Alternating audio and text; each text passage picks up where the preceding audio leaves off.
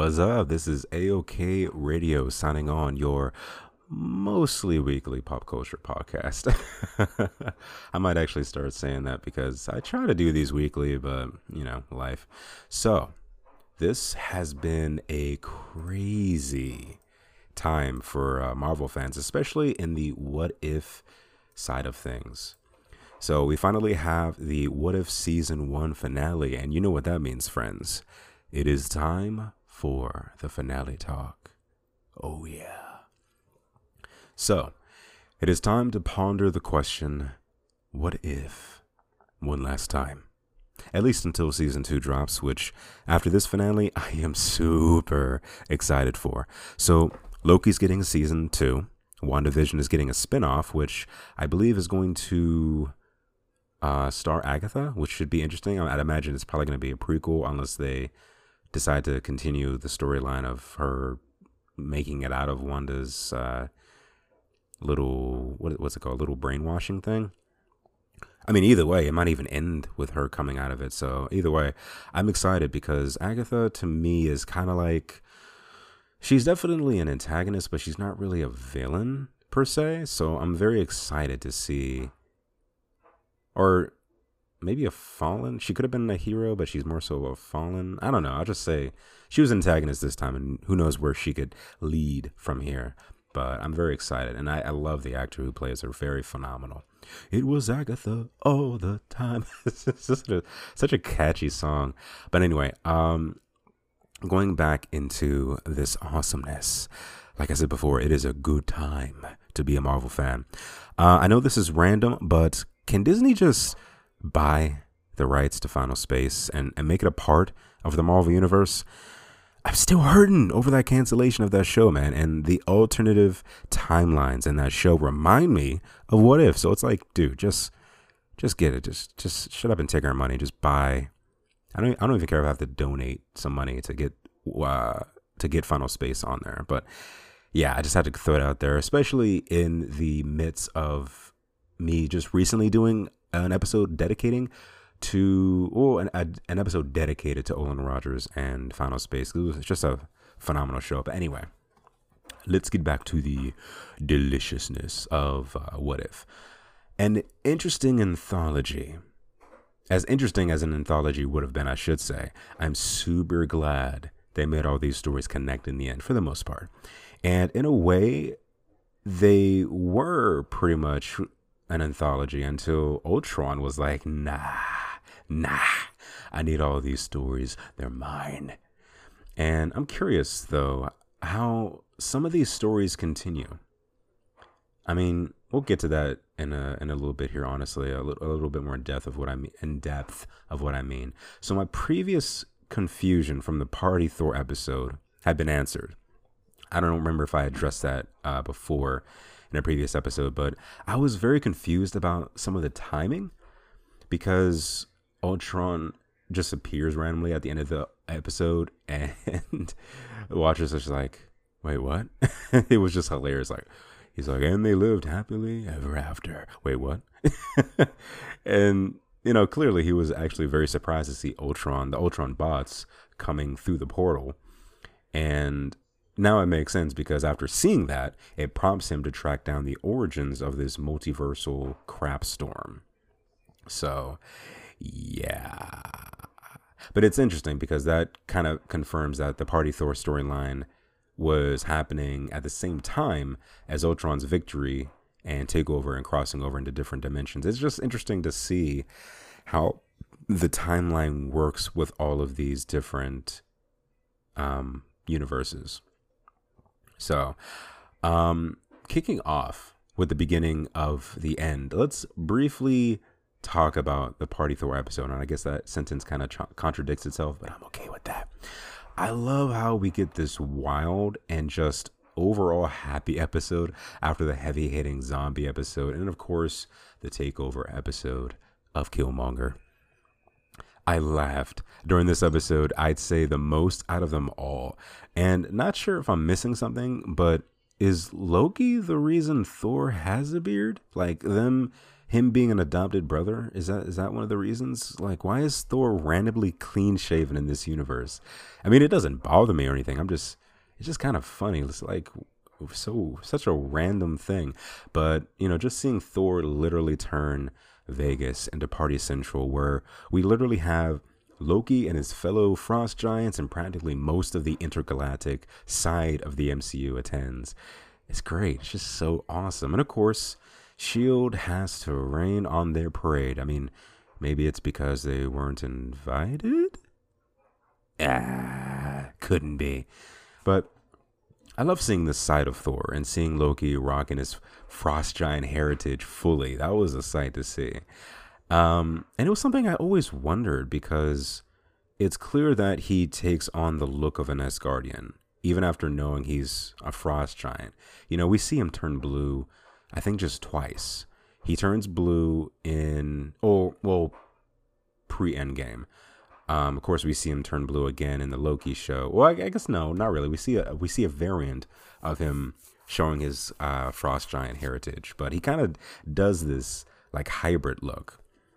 So I kind of always wondered, since Frost Giants look so different, I kind of always wondered, what would Loki really look like? I always wondered before this episode, what would Loki look like if he just took on his full Frost Giant heritage? And that was great to see, because in the Loki show, we just see him blue, and Thor, we just see him blue. And then when he gets choked out by Thanos in Infinity War, he just turns blue.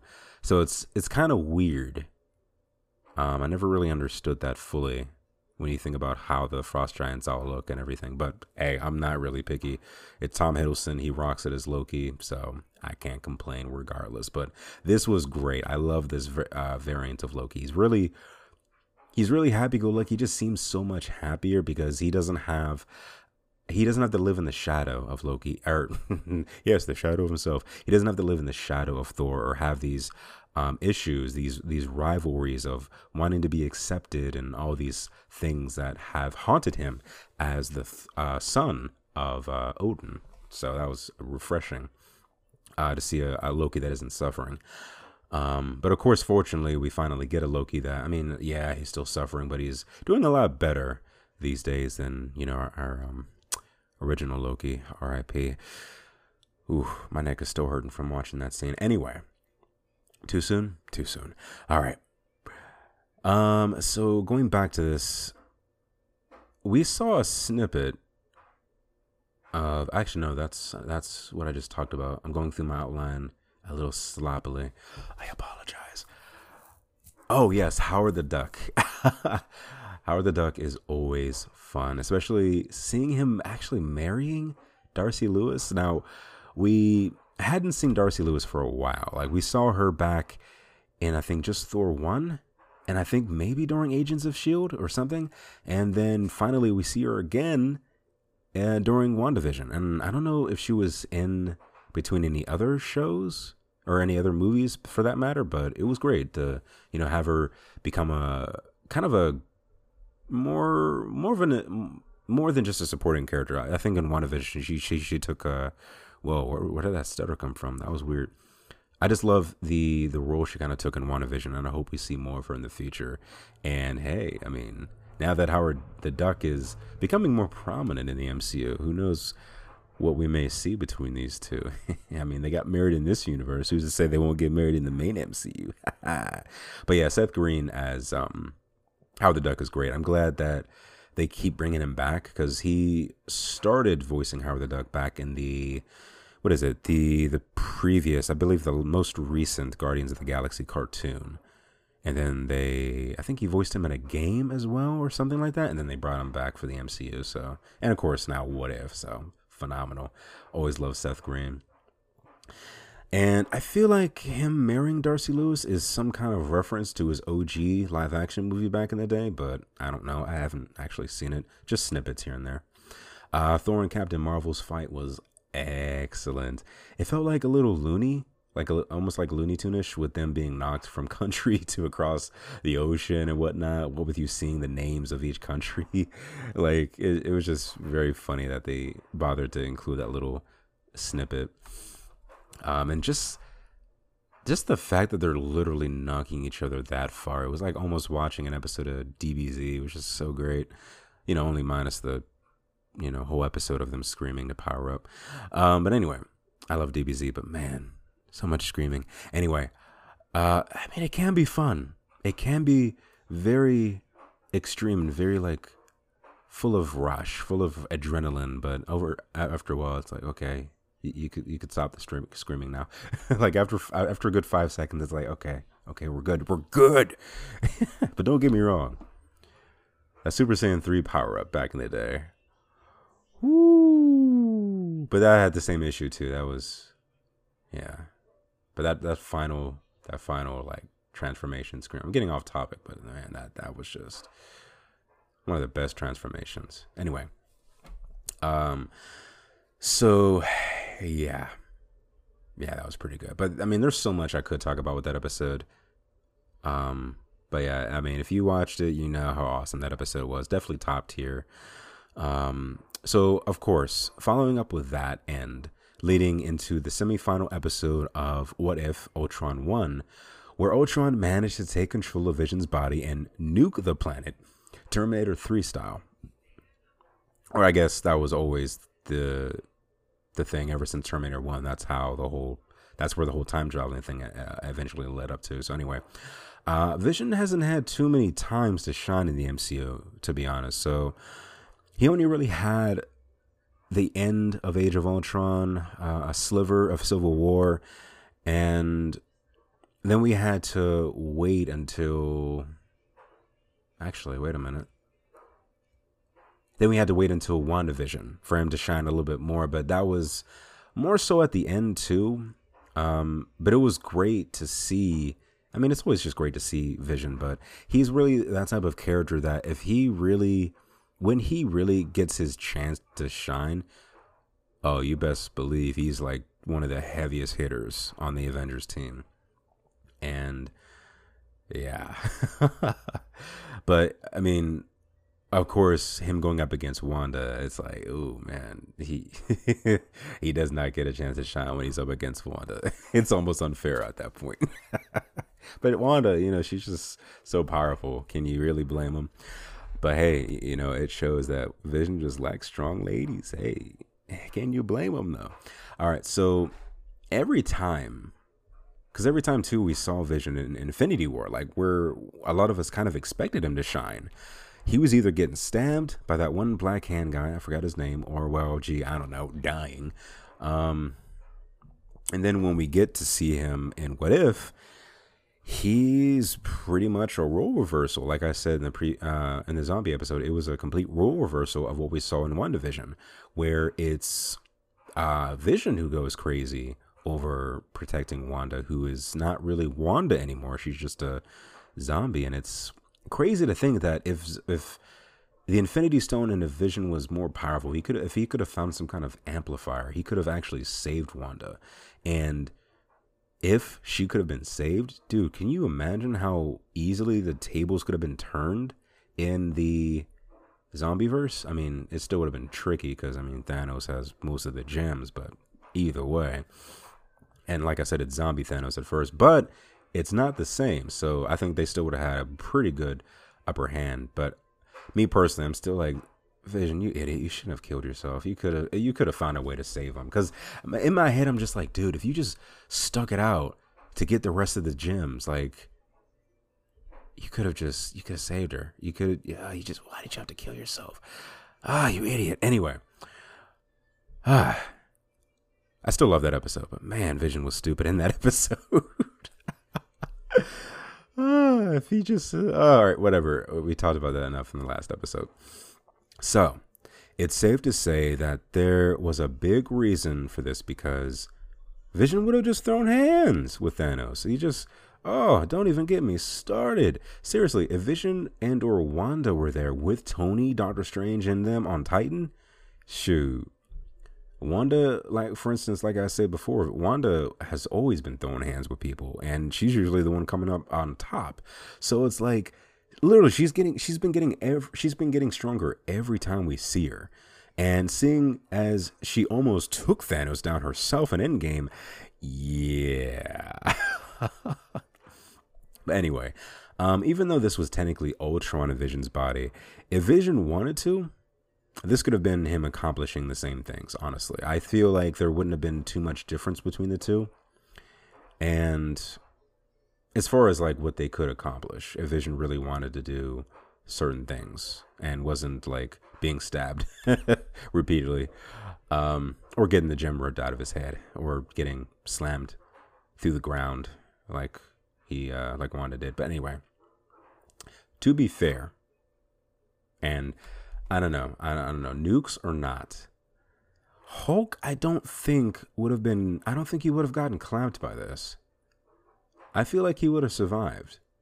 But to be fair, I don't know if honestly, if this Hulk, I'm kind of on the fence, because maybe this Hulk couldn't have, because he's clearly not as strong as his comic counterpart. In the comics, he has survived instances like this.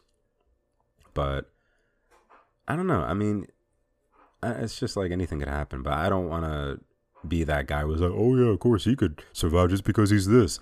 I don't want to be like that, but I don't know. I just feel like Hulk should have survived that, but I don't know if he was there. I don't remember seeing him when Vision took down the Avengers, but I mean, the scene did happen half fast. I only remember seeing Thor and his hammer, and then of course Iron Man saying you don't have to do this. But maybe they did show him. I just don't remember. Like, of course, they probably just showed him as Bruce Banner. But, which, if Bruce Banner was there, I get it, because, you know, if Hulk is down and he went to Bruce Banner, then it's like, yeah, he's not going to be okay to save him. So, anyway. But I also have the same thing with Wakanda. I feel like Wakanda would have been... They would have been sensed something was off. Like, their sensors would have picked up, oh, crap, are those nukes? Oh, those are nukes. They're everywhere. And I feel like they would have just shot down the nukes that were close enough to them and just be done with it. I mean, yes, the planet would have been definitely decimated regardless. Like, the atmosphere would have been messed up and radiated from all the nukes. But, I mean, it's Wakanda. They have a shield and everything. And I know the shield is limited, but... I don't know. But hey, let me just say this. Come on, Wakanda forever. But hey, it's a what if episode. It's meant to be just what if. And I do like how, I forget who it was. It was either one of the hit writers or something. But they commented on how easily Thanos got clapped by Vision. And I love the way he answered it. Basically simplifying it, he just said, it's infinite realities. So of course there are going to be realities where Thanos clapped Vision or Ultron. But of course with infinite realities, there's going to be realities where Thanos just wasn't prepared and he gets clapped himself. But of course, yeah, it makes sense. Of course, you got to lend yourself to you got to take it with a grain of salt. We're going to see a lot of different things that we may not like, but we have to come to agree that anything and everything is going to happen in this type of universe. So I like that. Multiverse, excuse me. And yeah, so Thanos. I'm going to go back to this again, just to kind of just go hand with my notes so I don't miss anything. I've listened to a handful of podcasts, mostly agreeing with how this scene makes sense, how Vision bodied Thanos with 5 Infinity Stones, because if Thanos had known who he was up against, it probably would have been a no-brainer that Thanos would have put up a better fight and probably would have won. But, just like with Stormbreaker from Thor, he was caught off guard. And it happened so fast. But geez, that laser was like a knife through butter, my dude. Let's be glad that crap didn't happen when Vision shot Rhodey down in Civil War.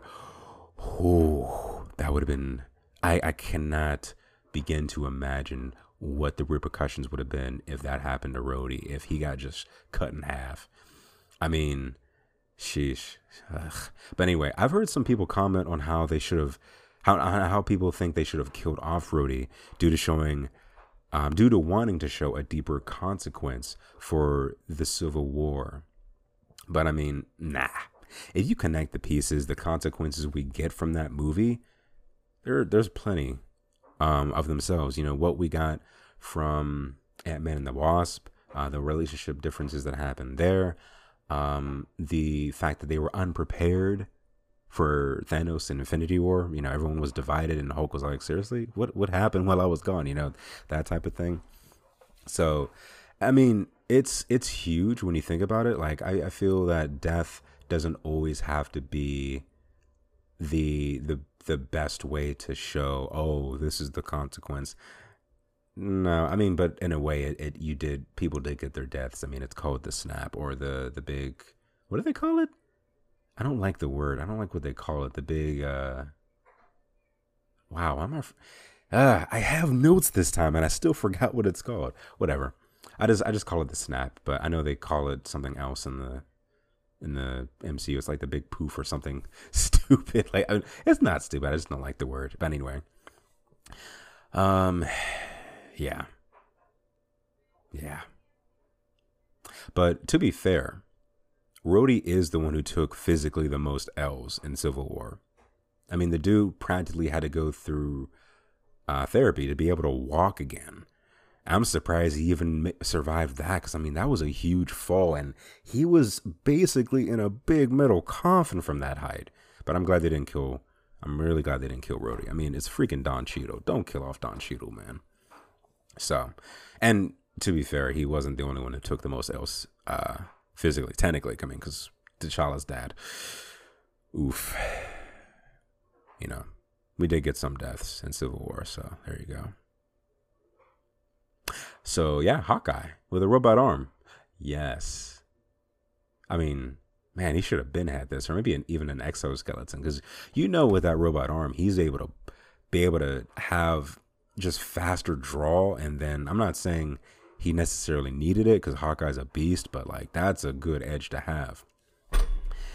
But oh man, it was painful seeing Hawkeye like this through the episode. Just the one who is barely clinging on to hope. You know, a much darker version of how he was in Endgame, because in Endgame, at least he wasn't. At least there were still people around. I mean, yeah, he still lost his family, but at least it wasn't a complete doom where like the whole universe was pretty much wiped out like how Ultron did. At least here it was only half, so it's still bad, but it's not that bad compared to that.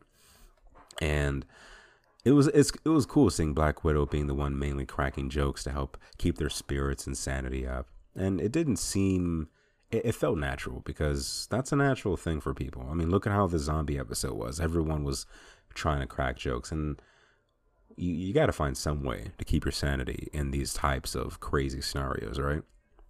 So the references that they made to the Black Widow movie, I really appreciated, and I'm glad that I caught them, because I unfortunately haven't seen it yet. But now that it's hitting Disney Plus soon, I think it actually already has. I'll be able to catch it up. Stinking COVID. But anyway, the Red Guardian shield, I'm so glad they included that. That was great to see. And Zola making his return, bruh. I'm glad though. Getting him into an Ultron Sentry in hopes of him taking control of Ultron. Now that's a desperate move, but so desperate, it just might work. And it being in the place where Tony, Steve, and Bucky fought, oof, what a callback. Makes me think, like, was Zola just chilling and watching while this fight went down? Probably, just eating digital popcorn or something. that would be a sight to see. Like, imagine if that was an end credit scene. Like, they flash back to that fight, and instead, while you just hear all the punches and the repulsors going off in the background, you just see Zola flicker on for a couple seconds eating popcorn. He's just like, just like this really goofy laugh. Oh, that would have been amazing. But anyway, the Watcher's comedy has always been funny. Obviously the Watcher has, for me, he has the best dialogue in the whole show. I mean, literally, it's right there when Hawkeye is literally sitting under the box that they need to stop Ultron, and he just keeps saying it's right there. You can tell. You can tell the Watcher was mere seconds from materializing himself, smacking Hawkeye for giving up right there, and well, probably disappearing after pulling the box down, really realizing he just broke his oath again. But I guess technically he hasn't broken the oath just yet. But I love how each episode kind of brings him closer and closer to doing so. And that's what makes me really like the Watcher more. As by the time the finale came out, I'm like, dude, I love the Watcher now. I need to see every appearance he's ever had now. It's like, this is so cool.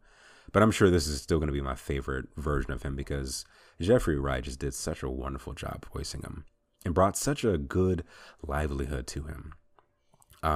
So the role reversal of Hawkeye and what in the world, of Widow. That line, I'm tired of fighting. As Hawkeye lets go of her hand and with one final sacrifice blows up as many Ultron drones as he can. It was really hard seeing Hawkeye like that, but it kind of makes sense because look at what these characters went through, and at the same time he realizes that this type of sacrifice was probably needed, most likely needed, so they could get away. And he's like, well, if it had to be someone, might as well be me, because I don't have them around to really make it through this. Well, honestly, you probably will, like, because he knows Black Widow. So I like how they handled that, and that's why I'm not like mad at what Hawkeye did. I get it. And at first I was like, oh really, you're gonna go out like that? But then I realized it makes sense. He just made a power move, a sacrifice that went well with his, lack of morality that he obviously what's the right word, that he understandably doesn't have anymore after everything he's lost. So, but hey, he went out like a boss. And excuse me. So one thing I gotta address, because I haven't heard anyone talk about this yet. So people keep saying Tony has died every time we have seen him. Well, that is true, but hasn't Hawkeye as well? Granted, I think we've only seen him twice, right? So we saw him in What If Earth Lost Their Mightiest Heroes, where all the OG Avengers died except for Cap, and then he dies in this episode, and I think that's all we ever saw of him. Oh, nope. He was in the Zombies one, but he died there too. Just like all the other OG Avengers, except Black Panther. I count Black Panther as an OG Avenger because it's like Civil War is still close enough to...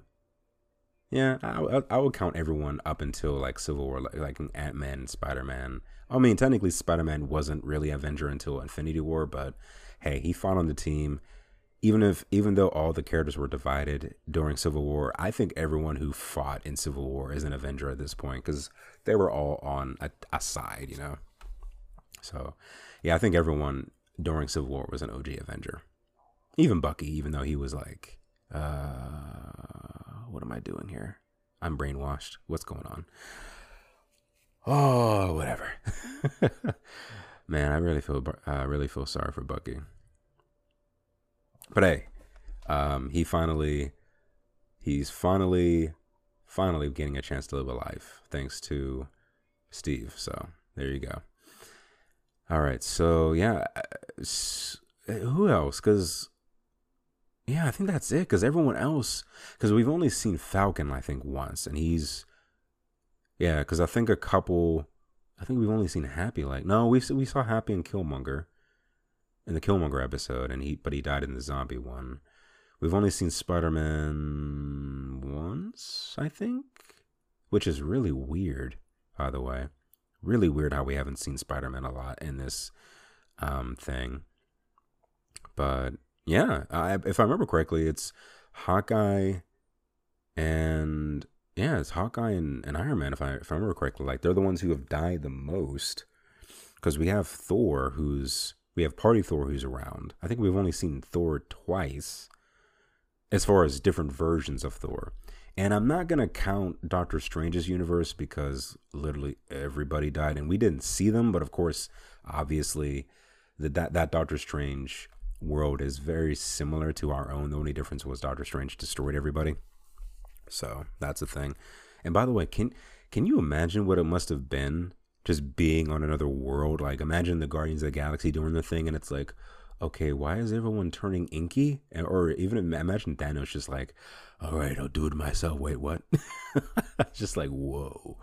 So anyway, yeah, at least we have Hawkeye still alive in the main line for now. So there's that at least. But of course, we cannot go without talking about how the Watcher was throwing hands to Ultron. That was just so great. I mean, I was really hoping that Ultron wasn't going to be the type to be like, oh no, you're fighting me. I'm only a Watcher. Nope. My man got two hands, and yeah, he knew how to use them. So far, only about two beings have felt the presence of the Watcher: Doctor Strange Supreme, or Supreme Strange, whatever, and of course Ultron once he had all the Infinity Stones. The funniest thing about this is how Ultron mentions how he senses him, but dude just keeps narrating like nothing's wrong. It's like, really, dude? Why are you still talking? Of course, I know you love the sound of your voice. I mean, it's Jeffrey Wright's voice. How can you not enjoy that voice? But it's like, come on, you gotta know he senses you. But whatever. The way the dimensions structure is, just like glass structures, walls of the multiverse, so simple yet clean. It's nice. I love the way to design that. And it's so cool that once he realizes that Ultron sees him, he tries to close off the view a few times, but Ultron is like, yo, there's so much more out there. I guess my work ain't done yet. I have a whole multiverse to attend to. And it's like, oh, no. Does not compute. Calm down, buddy. But no. Yeah, that didn't work out. So that's kind of crazy, though. Like, all because of his programming. He took his programming a little too literally. Oh, Iron Man, Tony, you meant well, but you just, whew, man. Ultron, it could have been so much worse in the MCU, but fortunately Vision was there to save the day. But Vision's body is what made things worse in that universe. That just seeing the way he just made all of these crazy drones of himself and just went on a rampage, hitting Asgard, the big heavy hitters first, then going to all the other planets, and it's just like, wow. This was just insane, but it makes sense. And that felt like, okay, this is a true Age of Ultron. This is the Ultron we've been waiting to see. And oh man, yeah. So also, when Captain Marvel attacked Ultron, I love that reference to Terminator she made, by the way, but I thought it was Nova, because wasn't it on the planet where the Nova Corps is located? I think. I don't remember exactly, but I'm pretty sure it was. But man, if only. Could you imagine if I think people would have been kind of mad. Like, they would have been hyped for a bit, but they would have been like, man, that was kind of a random debut for a character we haven't, known anything about yet. And I think a lot of casual watchers would have been like, okay, who's this guy? And why haven't we seen him before? But yeah, I'm sure we'll get Nova soon.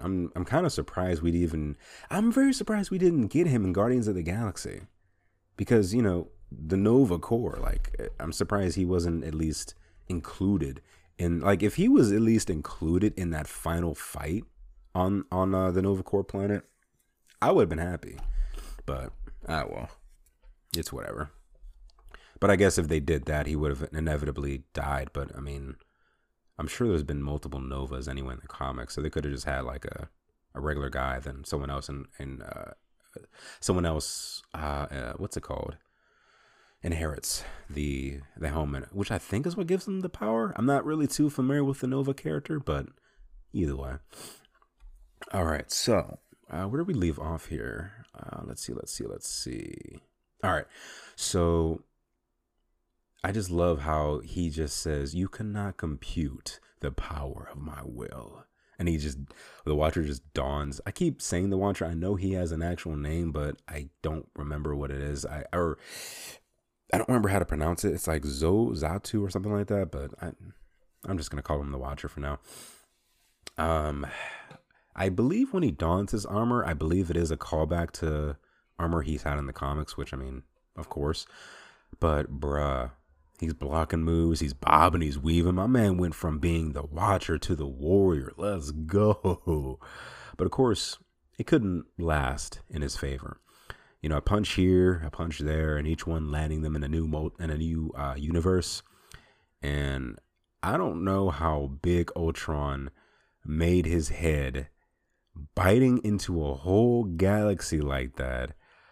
All those suns and black holes and other random things that he bit into. I don't care how big this dude made his head. Those teeth are non-existent after all of that, dude. I don't care. Do you know how hot those suns are? And do you know how freaking big those suns get? Like, our sun is huge. There are suns that dwarf it like a millionfold. It's ridiculous. And don't even get me started on the black holes. Like, no, I gotta admit, that would have been phenomenal to see. Like, he bites into it, and then next time we see him fighting with Ultron, next time we see him fighting the Watcher, he just has no teeth. Like, he tries to talk, and all you see is gums. It's like, whoa. But either way, that was great. That scene where he just literally just bites the galaxy, the universe. That was frighteningly cool. Frighteningly. There we go. Frighteningly cool. And I've heard people making it or referencing it to being a nod to Galactus, which makes sense. I mean, he doesn't necessarily eat things like that literally, but I mean, it's still cool. And I believe he had a finisher like that in the Marvel vs. Capcom 3. Like, I think he literally bites into the planet, into Earth or something like that. I think he does that in the Lego game too. Lego Marvel Superheroes, I think 1. Something like that. So yeah, we could see Ultron sadly was getting the upper hand on the Watcher, but he put up a good fight. And if it was just Ultron without the stones, oh man, I think this would have been a different story. I think it would have been definitely more even. But at the same time, like, he still would have had the Mind Stone, and that laser is something to be reckoned with. But anyway, I still think, like, it definitely would have taken it would have been hard to beat Ultron, but I think the Watcher could have gotten him. So fortunately, before Vision, I keep saying Vision, but before Ultron could land the finishing blow, the Watcher had to retreat. But to who? None other than the previously abandoned Doctor Strange Supreme. Now, I have mentioned this before, where I appreciate how this Doctor Strange is necessarily he isn't necessarily evil, just desperate. I mean, the title was, what if he didn't lose his hands, but instead lost his heart? And, you know, being desperate because of losing his love and wants to make sure she can survive. Can you really blame the extent he was willing to go? So, yeah. And I can't stress this enough, how when it came down to his universe ending due to his arrogance, him spending literally hundreds of years absorbing other beings when he realizes he can't save anyone. Oh, wait, I said that wrong. After him spending hundreds of years absorbing other beings, after having this amount of power, and then realizing after all of this he can't save anyone, and when the universe is collapsing on itself, what does he do? He pleads to the Watcher to punish him, not the world, not Christine, But the Watcher states one of his most famous phrases: I cannot intervene. I mean, he says it in a much cooler way, but, I'm not a god and neither are you. You were warned, it's just like, so cold. And I do love, like, Wong is so cool. I'm mad that he wasn't used too much in the What If show. I'm kind of a little salty he became a zombie in the Zombieverse, but because I feel like if he was on the living team, oh man, he would have wrecked house. But yeah, I mean, to make it a little bit more suspenseful, of course they had to take out most of the heavy hitters. So, but I'm still a little confused how Doctor Strange and Wong got like infected so soon, but it's whatever. I mean, they're still imperfect. They're still humans, they're going to make mistakes. And obviously we see Doctor Strange making some big mistakes in the new Spider-Man movie. So yeah. But anyway, I got to mention that 'cause I don't think I talked about that in the previous episode. Wong's dialogue with the good alternate Doctor Strange. I just like how calm Wong is. Just like, oh, okay, yeah. So we're gonna do. What are you gonna do? How are you gonna do this? I wish I could remember the dialogue, but I just like how calm he is, and he has a good voice. I can appreciate good voices with characters. But yeah, I'm glad Wong is becoming more used in the MCU. I'm really glad to see that. And I forgot he died in Doctor Strange, and Doctor Strange had to literally use the Eye of Agamotto to save him. That's crazy. I'm glad he didn't die in the first movie, but hopefully he stays alive because I know Mordo is coming back with a vengeance eventually. So, yeah. And whatever else we're going to be dealing with in the next couple movies. So, but yeah, I mean, it's understandable that after all of this, after being in isolation and him, literally the episode ends with Doctor Strange saying, I'm so sorry, and going through literally losing everyone. And of course, Christine being the one that hurt the most. And at the top of it, Christine being afraid of what Doctor Strange became, seeing who he became to do all of this. And then her last words asking him, what did you do? And then, of course, the whole fact weighing upon him that Doctor Strange is literally responsible for trillions of lives.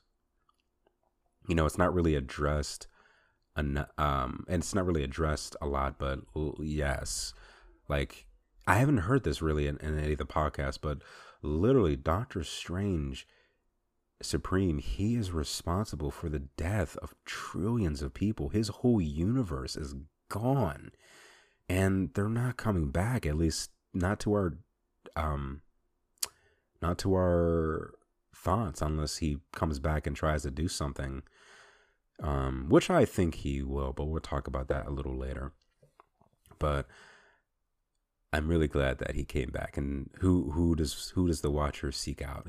He seeks out Doctor Strange Supreme, and he wants him to say a certain phrase.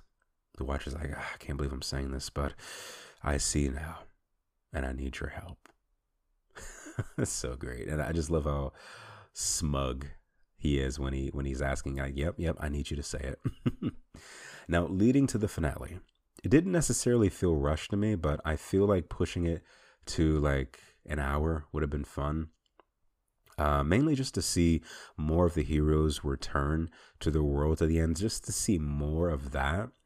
But honestly, by the end of the episode, I felt at the end of, like I felt the same like I felt at the end of the Doctor Strange Supreme debut episode. I felt like he is going to become a problem for our heroes. I feel like eventually he may become a problem. And even in this final finale, I feel like this may bite our heroes in the butt having him on here, because he's a very, to put it lightly, he has some baggage. You can see it in his eyes. He has some dark eyes. Those are some really filled up luggage. There we go. But yeah, either way. And also we did see that he seems to not have full control of his powers. Like he seems pretty in control for the most part, but we do see him struggle at some points to contain a beast or two within him. And sadly, I think that may be his downfall, his descent into madness. And on top of the fact, he is the only hero who didn't get a happy ending, only more sacrifice. Part of me is like, couldn't he have made a doppelganger of himself to chill there? And, you know, he gets to go to a multiverse where Christine is still happy or something, you know, because she can't be an absolute point in every multiverse, right? Because she's still alive in the main MCU timeline. It may just be an absolute point in his universe, but who knows for sure. And I'm not saying his doppelganger has to stay there. I'm just saying, you know, they can switch back and forth. You know, okay, you watch these you watch these hooligans Monday through, you know, Wednesday, and I come through Thursday through Sunday or something. I don't know, something stupid like that. I don't know. I just feel like this is definitely something we will see in Multiverse of Madness. I feel like this story is going to continue. I really feel like we haven't seen the end of Doctor Strange Supreme. At least, well, yeah, I feel like it's just too big of a thing to leave alone. So the Watcher gathers a few select out of their own respective homes to help save the multiverse. So we see Carter around the Winter Soldier time, which makes me think the reveal at the end with Steve being alive inside the Hydra Stomper armor might mean he was maybe used as such a as possibly a Winter Soldier type deal instead of Bucky. But who knows for sure? Maybe Bucky was still captured. I don't know. But we have Thor, who is fighting the drones, which was such a great reaction, especially when the Watcher is trying to recruit him. Like, hey, calm down, while the Watcher is actually trying to, you know, tell the Thor, like, hey, I'm trying to talk to you, but you're busy monologuing while fighting. Understandably, because I mean, dude, you're trying to tell an Asgardian Thor at that to calm down when he's in a fight. You know, it's not gonna happen. You gotta intervene. And that was too funny. Like, the best part when he just decides to lift Thor into the sky and he's just screaming the whole time, like, ah! I can't even scream. Like, my voice just, my throat is dry. I should have grabbed my water before. Actually, I have water right here. I was thinking of my Gatorade, but I'm gonna take a real sip real quick. There we go. I don't know why I forgot my water is right there. But anyway, oh man, Chris Hemsworth could not have done a better scream. That was perfection. Like, I'm so glad he was one of the many to reprise his role. Like, that scream was too good. I wonder if that was like one take or did he do a couple different screams? I don't know, but he just has a great sense of humor. Most of the MCU guys and gals just have great senses of humors, including the writers and everyone else. So at that point too, we then see T'Challa, who is saving Peter Quill from Ego as he's trying to take over everywhere, like he did in Guardians 2, Volume 2, which is interesting because we see, instead of Ego trying to take over from, you know, home base, the actual planet, he actually starts his invasion on Earth while he's using Peter as pretty much the catalyst, which is just like, whoa. It was really crazy to see it that way because, I mean, yeah, we expected him to do that. I mean, that was the end game for him and Quill, but I didn't expect Ego to just start the craziness there. I mean, hey, buddy, how's it going? All right, now, it's going to sting for a couple 100 years or whatever the crap he said. But it was, I remember he said like either a couple 100 or a couple 1,000. I'm like, you heartless mother biscuit. Yeah, it's just so crazy. But wow. I wonder if he will get to use his powers like he could there too. I don't think they're going to continue that storyline. I think that's pretty much it there, but it's kind of a bummer that Peter like loses his powers when Ego's dead. It's kind of a shame. I kind of would have loved to see him keep those powers because I'm pretty sure Quill had powers like that in the comics, and then they rewrote him to be more like how he is in the movies. But it's still a good movie, even if it was like a one-time thing having those powers. But I hope one day he gets a chance to like reawaken some dormant powers he still keeps to keep, because it's like, dude, it's a part of your genes. Like, you're literally part celestial. You should be able to keep those powers, you know. I really don't. That's one of the few things I didn't like about Guardians 2. I think, and like I said, that was one of the few things. I loved Guardians 2, but that was one of the things I didn't like. So, but anyway. Oh, yeah. So, Killmonger, we go to him, who was about to get clapped by Suvi. Is it Suvi? Oh man, I really hope it's Suvi. But yeah, her, Pepper, and the other soldiers who were accompanying them. And man, ooh, wait. Oh man, I was trying to hold that in. Excuse me. I was really hyped to see that, because after that end, because I know a lot of people were like, "Oh man, these episodes are ending before it really gets good," and you know, fortunately, we get more conclusions for a lot of these. And man, that was gonna be a great. As soon as they ended it with Suvi figuring out, oh, so Killmonger is not the guy we thought he was. And, you know, coming to Pepper, like, all right, we got some work to do. But to be fair, I'm pretty sure Killmonger would have probably clapped at least Pepper and a couple of the other guys, the random soldiers. Now, don't get me wrong. Pepper can throw down. But out of the group, I would say she was probably the least experienced. But, yo, that gun she had, dude. Tony chose the right gal. And of course, that's the type of gun you would get whenever someone murders your lover, you know? Who wouldn't get a gun that big? So anyway, it's just like, dude. Anyway, let us rejoice, because there is actually a universe where Tony survives post Thanos and Gamora. And Tony is even rocking his Hulkbuster armor, but he has it like a cigar, I almost said cigar, a Sakaar looking design on it, like almost like Hulk didn't go to that planet. Instead, maybe it was him, like in Ragnarok. And I'm pretty sure it's Sakaar. I'm pretty sure that's the name of that planet. But whatever the planet was, they went in Ragnarok. But it makes me think, did Tony end up? I really think Tony must have ended up on Sakaar instead of Hulk. But for that matter, where's everyone else? Did everyone else die? Is there anyone else? Or as Drax would say, why is everyone else anyway?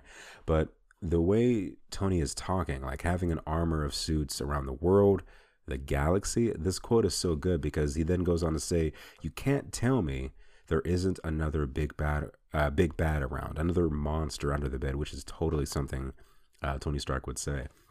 Man, let's be honest. He couldn't be more right, because we got Kang, we got whoever the baddie is in Eternals, Shang-Chi's baddie, which, of course, you know, Shang-Chi was able to handle. But, you know, the list goes on. There's always another baddie. And obviously, we're going to have more to come.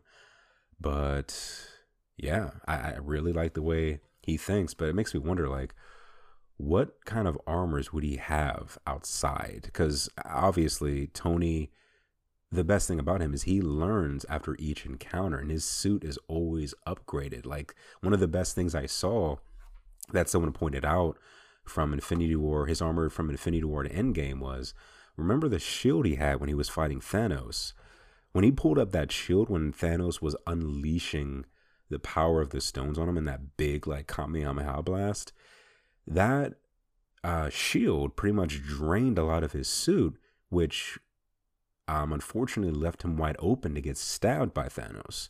So then when you see him use another shield in Endgame, it's like a hologram, not necessarily a hologram, but it's one of those, I forget what kind of technology it is, but I always liked that attention to detail, because that's exactly who Tony is. That's why he has so many suits, because he's always thinking of how to improve them next. It's like your basic technology. Technology is always improving, and that is something that I always admired about his character. So then we get to Watcher, who's like, I just love how he's like, not you, Tony. Gamora, killer of Thanos, you have been chosen. And I mean, hey, let's be fair. Tony can't seem not to die, so it's probably good the Watcher didn't bring him along because I'm pretty sure he's aware of this pattern too. I mean, I'm certain at this point Tony could slip on a banana peel at this point and die. He just can't escape it. And I know some people actually brought up the fact that he might be an absolute point himself of it's like assured that he, for the most part, just always seems to die for some reason. But who knows?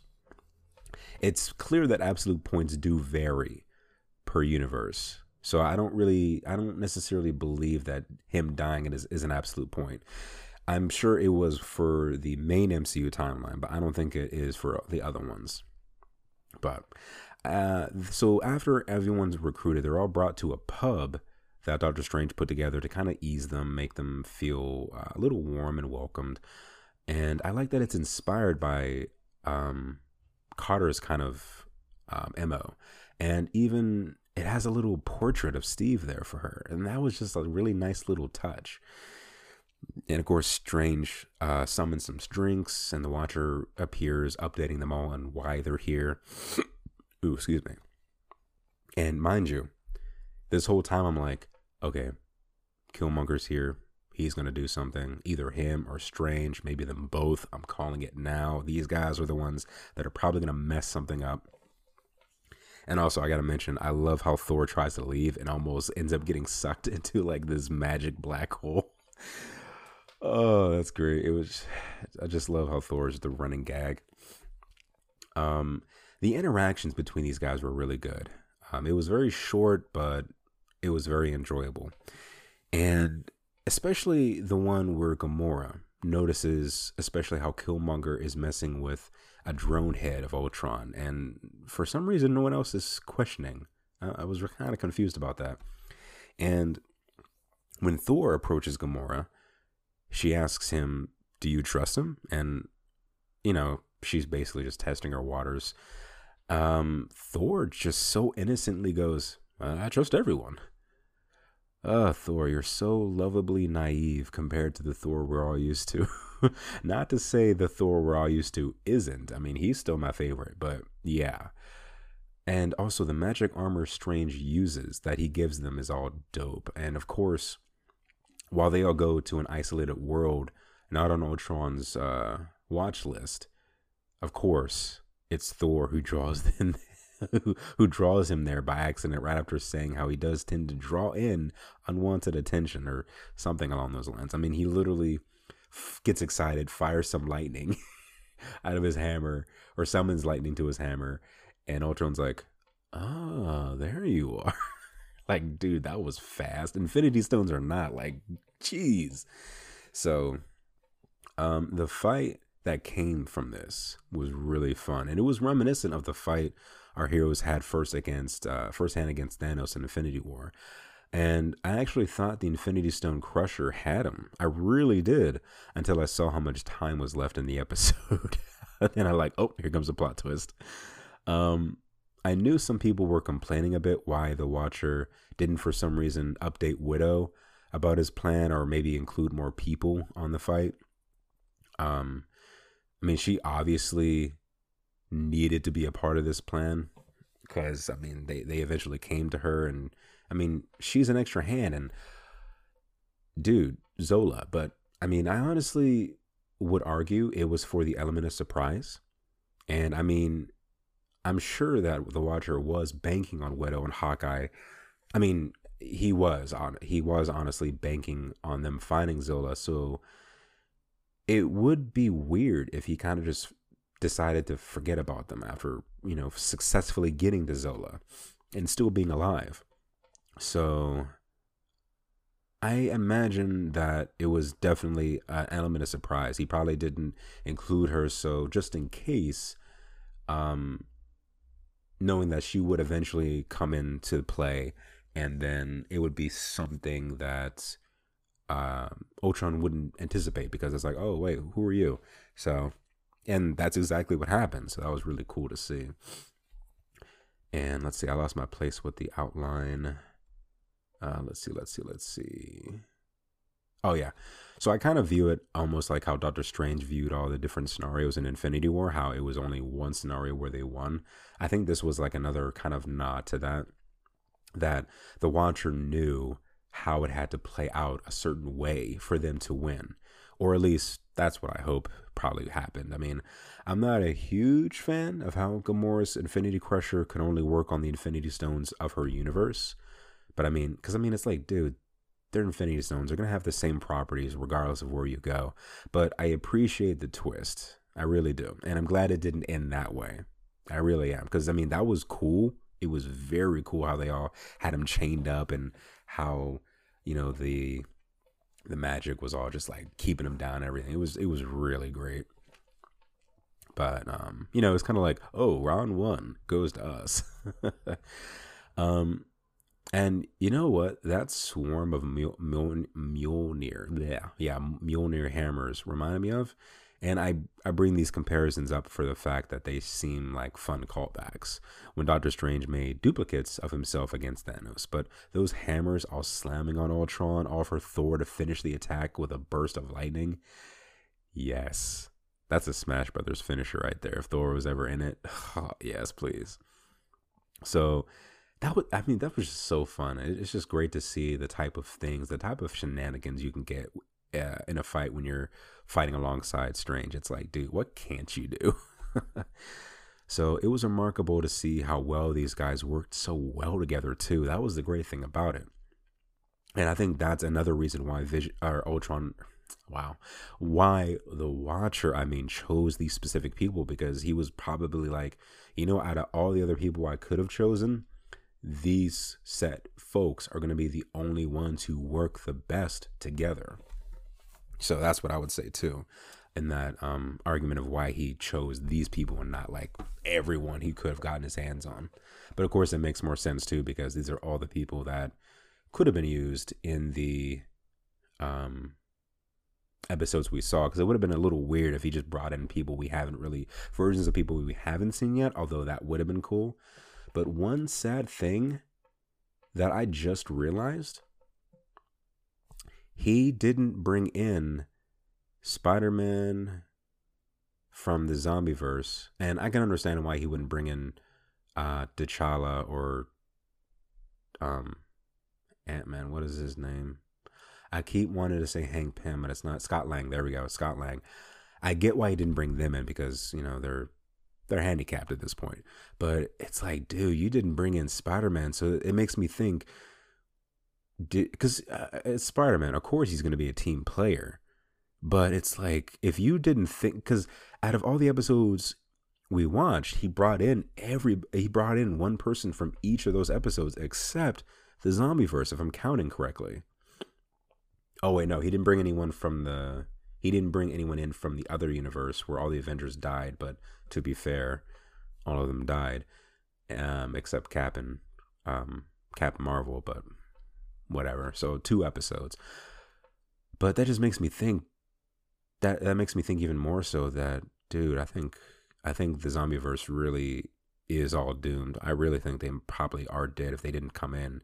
I can't believe I just now thought about that. That bums me out. That bums me out, because that whole episode was about hope, you know, about having hope. And well, anyway, so the struggle to get to the Mind Stone was giving me goosebumps. How literally the Mind Stone was just bouncing back and forth, and they're all just like boom, boom, boom, boom, just like a well-oiled machine, just tackling this guy just back and forth. Like they weren't giving him a chance to think at all. And when he used the Time Stone, you just see everyone like, oh no, basically. I thought, oh crap. So at this point, I'm thinking, okay, maybe this is the point where he brings in Spider-Man. Like he's going to come in like Underoos style when, you know, Tony called him in Civil War, and he's going to whip the stone out of his hand. I was really hoping for that. I knew something was going to happen. Unfortunately, we didn't get Spider-Man still. But what did we get instead? We got Strange using the Eye of Agamotto, the Time Stone himself, his Time Stone, to cancel out the effects so he could grab the stone. Yes, let's go. Also, Viva Las Vegas. Can't say that's a battle cry I've ever heard before. Ultron has some extra sass in this episode, and I love it. I mean, and yeah, like going back to the zombie thing, it was cool that we did get the zombie callback in this episode. Like literally, he just opens up the floodgates, and there's just this huge horde. But man, I'm bummed it was so short lived. But just seeing that horde just dogpile on top of Ultron was just so wild and satisfying. And imagine if the power from this version of Ultron was enough to break the zombie hold it had on Wanda, and she ended up joining the fight as one of the good guys. Like, that would have been so cool. I would have been all for, like, the second she gets there, he tries to use the Mind Stone to, like, blast them off her, and then she's like, I'm free. Oh, you're not Vision. Ooh, okay. No, you're done. Like, that would have been pretty cool. But, well, I mean, coulda, woulda, shoulda. And honestly, let's be fair. Infinite possibilities that probably happened somewhere else. Anyway, yeah, it's I don't know. I feel like that would have been kind of cool. Maybe it's too hopeful, but hey, I can't not keep going back to this. Was that the right negative? I can't help but to go back to that. There we go. That's what that zombie episode was all about. Hope. Having hope. So one other strange thing about this inclusion. So we see Wanda and the Horde, but of course Wanda was the main focal point of that Horde. Where was Hulk? Like, last we saw Hulk, they were both fighting each other, right? He was the main diversion to get them away. But actually, I think she managed to, wait a minute. I might be misremembering that episode, but I thought he caused enough diversion for them to get away, but maybe, yeah, that had to have been right, because if not, she would have pulled them in. Because I know she had grabbed them at one point, but that's when Hulk was able to come in and knock around a little bit. But of course, Wanda versus a whole horde. Yeah. And plus, like I said, this Hulk definitely isn't as strong as the comic counterpart. So who knows what he could have accomplished. And I don't think Hulk is impervious to the zombie bites, because why would he be? If Thanos can turn, which I would argue Thanos and Hulk probably have the same amount of tough skin, the same type of level. If he can turn, it's most certain that Hulk probably turned too. But I don't know. I mean, I guess I'm certain Hulk probably did turn and then just went elsewhere to find food. But while Wanda is no longer a thing to worry about, I mean, that universe still has a zombie Thanos and probably now a zombie Hulk. And I mean, at the same time, we still have Thor, Rocket, and Groot, who are, obviously on their route to Earth to help take out Thanos. And of course, they probably don't even know about the whole zombie thing. I don't know. I feel like they're inevitable. I feel like by the time they get there, they would have probably gotten there in time to save Spider-Man and company, maybe, or at least maybe Spider-Man. But I'm honestly very surprised we didn't see a double whammy of Thanos and Wanda against Ultron. But I mean, one gauntlet is bad enough. 2 gauntlets both worn by the baddies, yeah, not worth the risk. But man, that would have been a cool thing to see. But I mean, like I said, this is a zombie Thanos with a gauntlet. That's beyond scary. Honestly, I would argue that's scarier than Vision, because I said Vision again, because at least with Ultron, it would be a quick, swift death for the most part. With Thanos, it's like, no, he's gonna feed, So I'd rather have my odds with Ultron. But yeah, so they finally pull off firing Hawkeye's arrow with Zola into Ultron. And not only do we end up getting the Killmonger betrayal that I saw coming, well, most saw coming, I'm sure, it was foreshadowed decently enough to come. Or excuse me, I said that wrong. It was foreshadowed decently enough. I mean, come on, it's Killmonger. He's always thinking ahead, and of course, he had that head with him. So yeah, and he dons his own Infinity armor and strikes that boss pose with the open arms. I'm like, yo, that was cool. And I do like that despite how ruthless and heartless Killmonger can often be, especially when it comes to people getting in his way, he did think of other people after this. He didn't just, like, he states how he can fix. Oh, another sneeze is coming. 1 second. Okay, I think I'm good. I paused and I'm back. Wait. Okay, I'm good. Ooh, I hit the mic. My bad. So, lost my thought. Where do we leave off at? So, he states how he can fix everyone's world and how the Watcher probably wouldn't be as nice as that. Oh, Killmonger, if you only knew.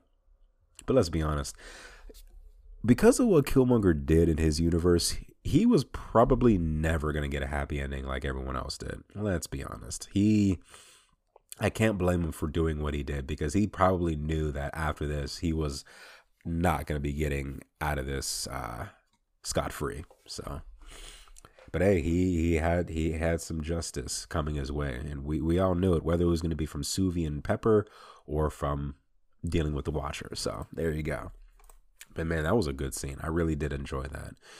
And it was only when they oppose him that he resorts to fighting them, that he was actually going to, be nice to them all, like realize that, hey, we're all a team. And I feel like Killmonger means well. He just doesn't always do well. And he realizes that to get what he truly wants, what he really feels like the world needs to be, he has to take down, it's like chess. He has to take down certain players to achieve what he feels to be the true best world possible. So I get that. But is he doing it the right way? No. I don't think so. But I like that he's not true. He's not completely a villain. He's more so definitely an antagonist, but he's not heartless, at least not completely heartless. So I like that. I appreciate about that. I appreciate that about Killmonger, I should say. And it is nice that whenever T'Challa calls him, it's always cousin. Give us back the stones, cousin. That's a horrible impression. I love Chadwick Boseman's T'Challa voice. It's so great. And it's a nice family touch, But of course, Killmonger had to go and mess it up saying, I ain't your cousin. Bruh, yeah, you are. Different universe, timeline, whatever. Y'all still share the same blood, man. Come on. And I hope we see a timeline someday where we finally see them as a happy family. But it's whatever. But boom. Here enters Zola, rocking the torso appearance similar to the comics, but with how it looks on Vision, wow. This is my favorite version of Zola yet. Of course, we knew Zola was not going to become a hero either. He had his own plans. We all knew this from the get-go. It was definitely a major risk. Widow and Hawkeye even talked about this themselves, but hey, what other thing that they have? They just had to figure it out as they went. But of course, now we have the perfect power struggle. The perfect power struggle. There we go. The two are literally force pulling the stones between them, as Doctor Strange then realizes they were never meant to win in simply overpowering Ultron, but instead to separate the stones from the user. So he then encloses the two in a type of prison he himself was put in, and the battle has been won, with these two kind of frozen in that power struggle state, which is kind of crazy. But notice how the Watcher broke his oath but didn't flat out help with this fight. Like he only intervened in bringing them together and then bringing them back to their respective domains with a little bit of happiness, a little bit of sugar coating, but the good type of sugar coating. Bringing them back to the moment they left, and of course wherever people had like bad things happen, he kind of helped him a little. Mainly Widow, like everyone else kind of went back to most of the people went back to good timelines. No one really had bad issues enough, like excluding Strange, Killmonger, and Widow. Everyone else kind of like had decent timelines to go back to. But I mean, technically, I do like how Carter wanted to actually go to. I'm trying to remember if she wanted to just go back in time to go to her Steve, or if she wanted to go to a universe where. I'm pretty sure she just wanted to go back in time to Steve. I think that's what it was. Because why would you go to another timeline to a different Steve, So it was cool that she kind of wished to go back. But I do appreciate the Watcher was like, I get it. But hey, that world needs a Captain Carter. And, as a true hero does, she realizes, like Spider-Man believes, with great power comes great responsibility. So she goes back, and of course we find out that, hey, she gets to reunite with her Steve after all, and that was phenomenal. I loved that. So, let me see here. What else do we got here? What else do we got? I lost my thought. I lost my place, I should say. Because that was something I didn't write in the outline, and I wanted to make sure I included that here. But yeah, that was interesting how he didn't include himself in the fight at all. He just moved the pieces and allowed them to do most of the work. So that was actually really cool. And with Black Widow, I like how, she clearly is like, I have nowhere really to go. The place I like, my home is gone. There's nothing really left there. I'd be going back to a place where I'm literally the only living human left, really. Like, even most of the other places we've seen in the MCU are gone. So it's like, why would I want to go back to that? And she goes on to say, I'm not leaving this place, even if that means, I'm alone. Like, I'm not going back there. And I do like how the Watcher, I forget exactly what the Watcher says, but he's just like, I never really said I was going to send you back there. I'm going to send you to a home, not your original home, but it's going to be a home that I think you'll really like. And it was actually really cool. I appreciated this callback too, because he gives her a gift for her heroism and brings her to a new world that actually lost their Widow. And honestly, I mean, obviously a lot more than that. They lost the whole Avenger team, most of the Avenger team. But where is she taken? I think I already said this, but before, she is taken to the universe where Earth lost its mightiest heroes, excluding, of course, Cap and Captain Marvel. And at first I was a little confused because I forgot about that episode until I saw it was only Captain America and Marvel. And then when I saw Loki trying to take over Nick Fury, I was like, wait, what universe is this?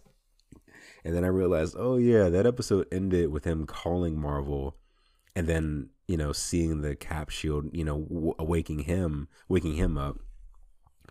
And I was like, oh yeah, they were going to fight Loki and them. Oh snap, this is going to be crazy. But of course, with both Cap and Marvel on your team, I don't think Loki's going to stand a chance. But then again, he has an Asgardian army with him. And yeah, I don't know. I'm really curious to see how it's going to, if they're ever going to go back to that story. But I'm really curious to see how it would turn out. Because as we saw, Widow kicked the crap out of Loki, and actually ended up turning his own staff on him. So he's like completely under her control now. So I think that actually may end up turning out for the better. But it was cool that Nick Fury was already like, "You're not my widow, but I'm glad to see that you are a widow, and it looks like you're here to help." So that was pretty cool. And it was great to see that as soon as Widow sees it, she's brought to this battlefield and she's like, "Yeah, this feels like home." Classic thing for her to say. But I can't help but to feel this world is going to have a darker repercussion because, Odin, he may end up being like, "Well, I guess it's back to going to my old conqueror days. Yeah, so Midgard's going to be on that list. Guess I'm going to have to join the fight myself." So, oof. But hey, at least she gets a second chance, and she was more than happy to join the fight. And at least it's not going up against Ultron. At the very least, they just get to live under Asgardian rule, which, hey, rather have that than extinction, right? Unless, but I mean, at least they know that it wasn't, at least we know that Thor wasn't, well, I'll leave it at that, actually, yeah.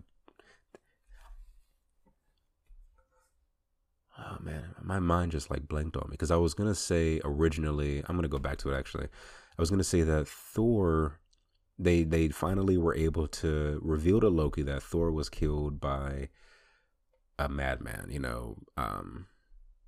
Hank Pym went mad, unfortunately, and Loki got to get justice for him killing Thor. So Odin doesn't really have to worry about that. But at the same time, it's like, it's Odin. I feel like, oh, it was a human. All Midgard must pay. So it's like, yeah, I can see that happening.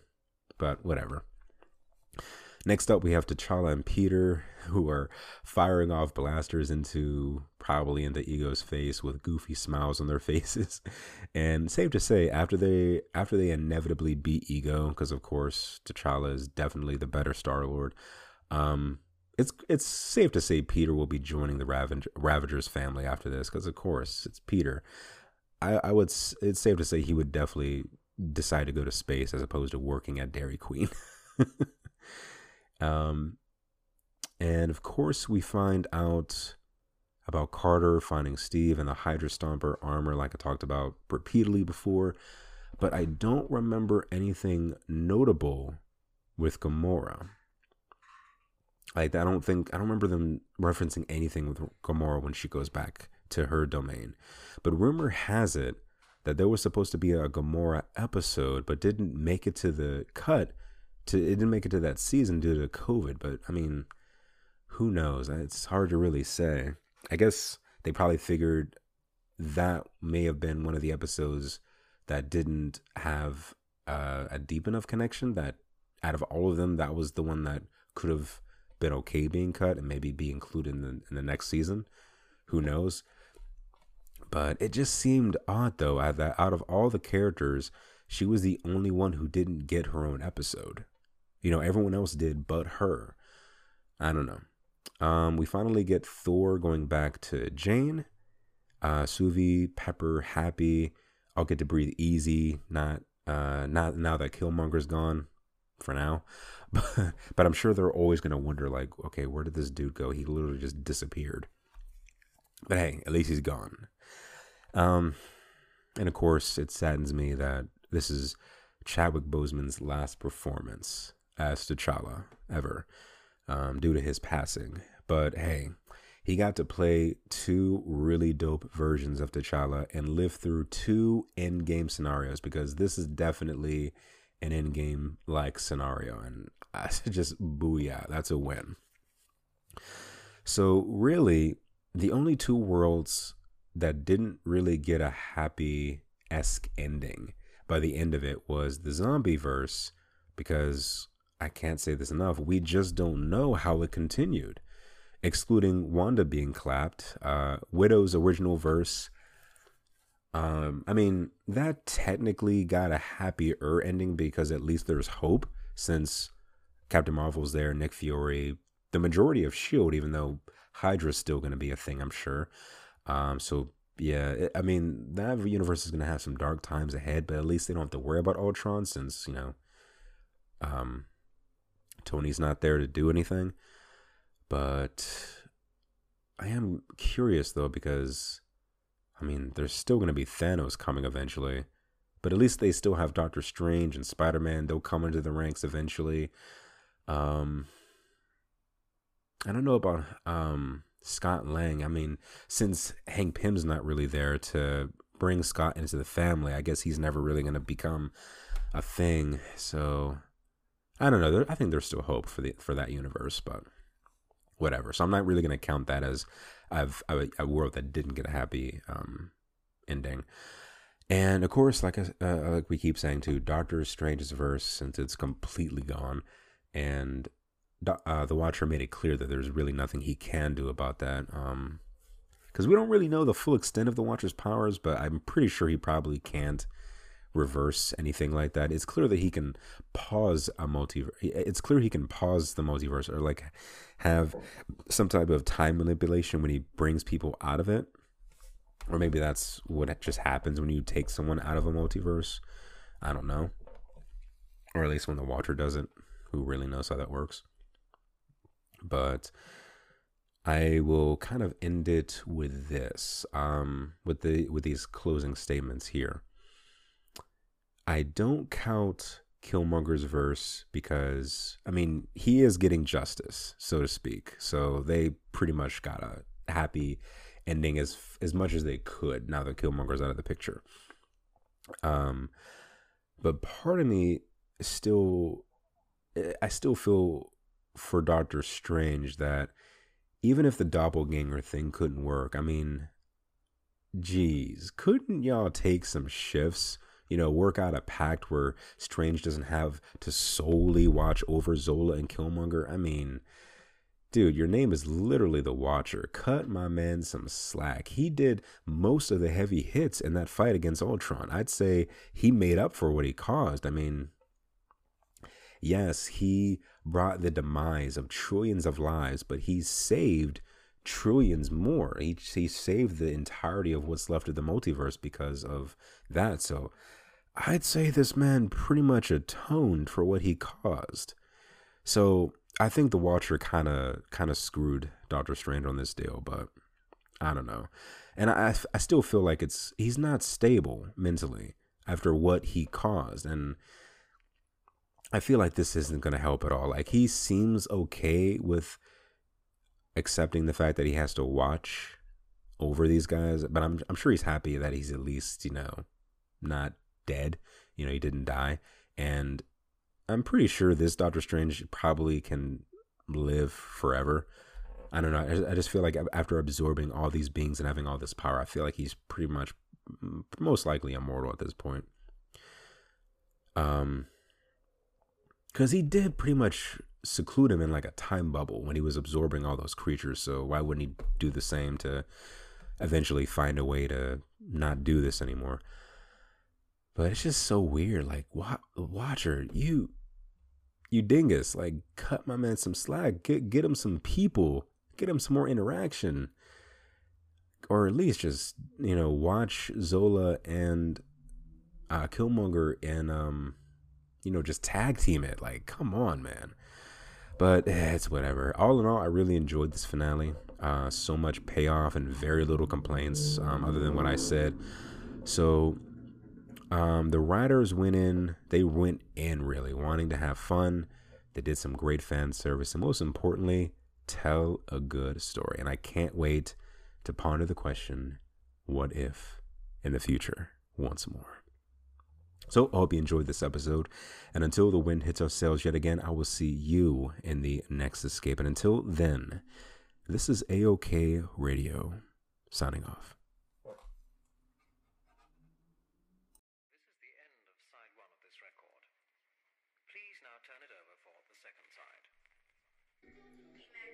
Ooh, another chapter concludes. If you enjoyed this episode, please be sure to help support it by leaving a rating if possible, subscribing, and sharing the podcast with others. That way more people can see it, whether it's either from you or in their suggestion feed. And if you leave a review on the show, you'll get a shout out in the next episode. But due to my podcasts being available not just on multiple platforms but multiple countries, to ensure I see your rating, Either send me an email with the subject AOK Radio or messaging me on Instagram, which is i.escape.i. So my other social medias, I should say, and other projects like I Believe in Monsters, my short story narrations, and more are linked in the show notes below. And feel free to message me with any suggestions for future episodes, and if you ever want to be featured on one as well to talk about whatever subject, hit me up there as well.